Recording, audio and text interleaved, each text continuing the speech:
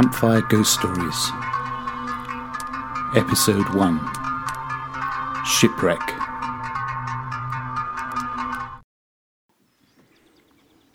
The village nestles at the head of a valley, its houses clustered around a village green and pond. Most of the houses have windows facing, as if watchfully, down towards the end of the valley where the land tumbles abruptly 100 feet or so down to the sea below. There are caves carved into the cliffs, where until the early 1900s men used explosives and picks and shovels to quarry out the stone for use in building projects not just locally but in places as far away as London.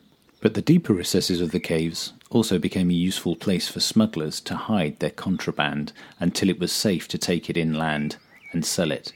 Walking around the village, the houses are made of that same grey limestone that you find in the quarries, and the older houses have roofs that are also covered with limestone slabs rather than slates or tiles.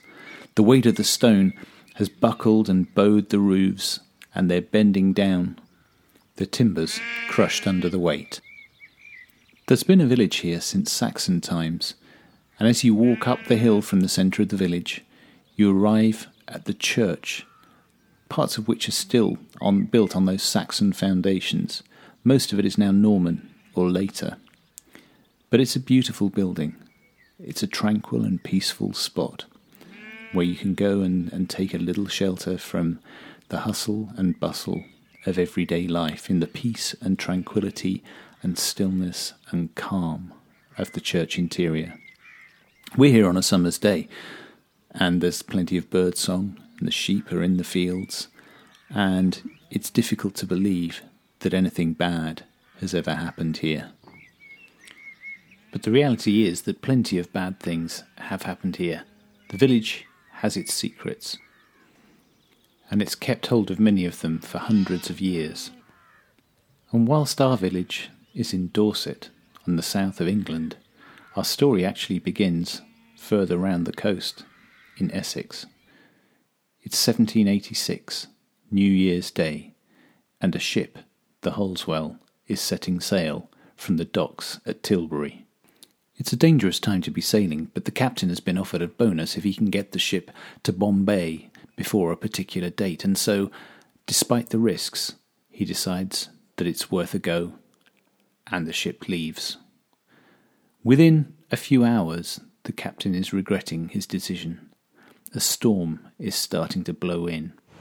The wind is gradually getting stronger and stronger. The waves growing taller, and the rain that has been falling steadily is turning first to sleet and then to snow.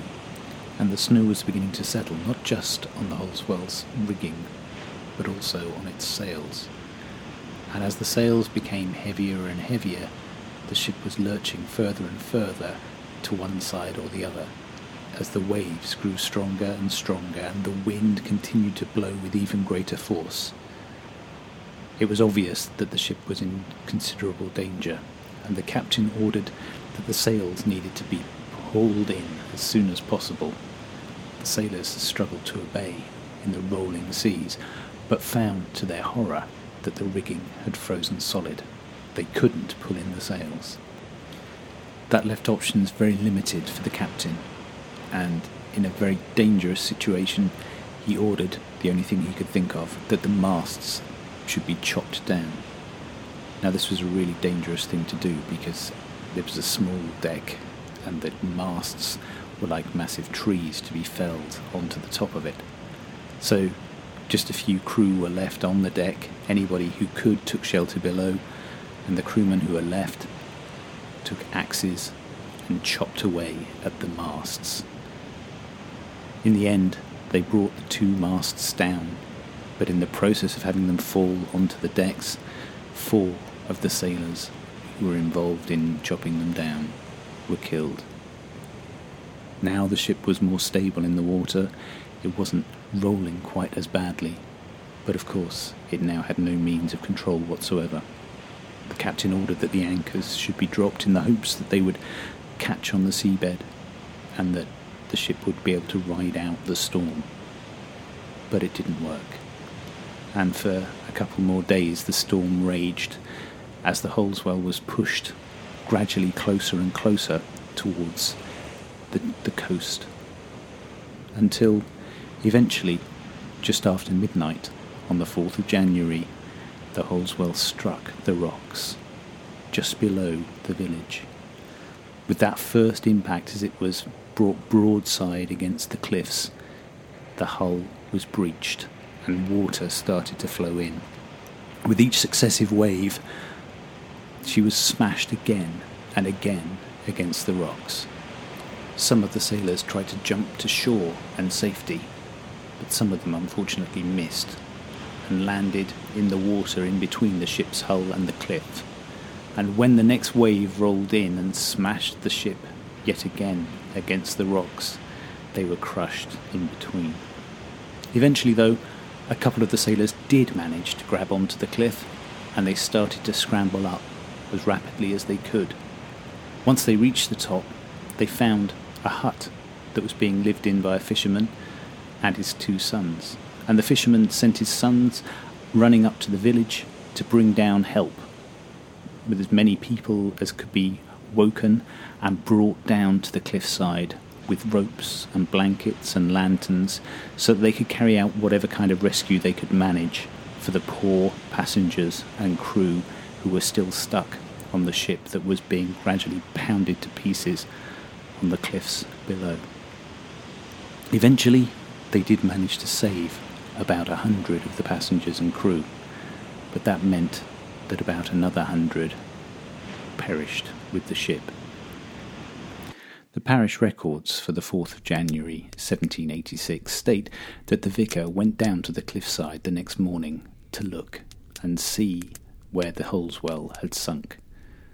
But he wrote in the record that never had there been so complete a wreck.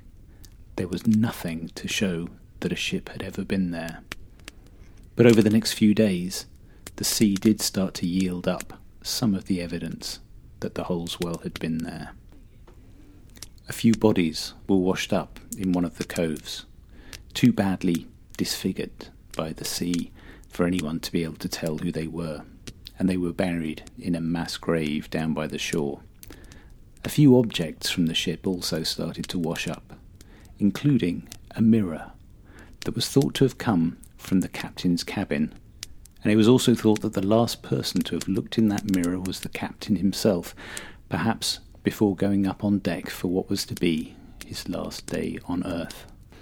And that mirror still hangs today above the door inside the church as a memorial to all of the people who perished that night aboard the Holswell as it was smashed on the rocks below the village. So you might be wondering where the ghosts are in all of this, because so far we haven't met any. Well, you'll find out in the next episode, which is called The Mirror. Come back again soon. And thanks for listening.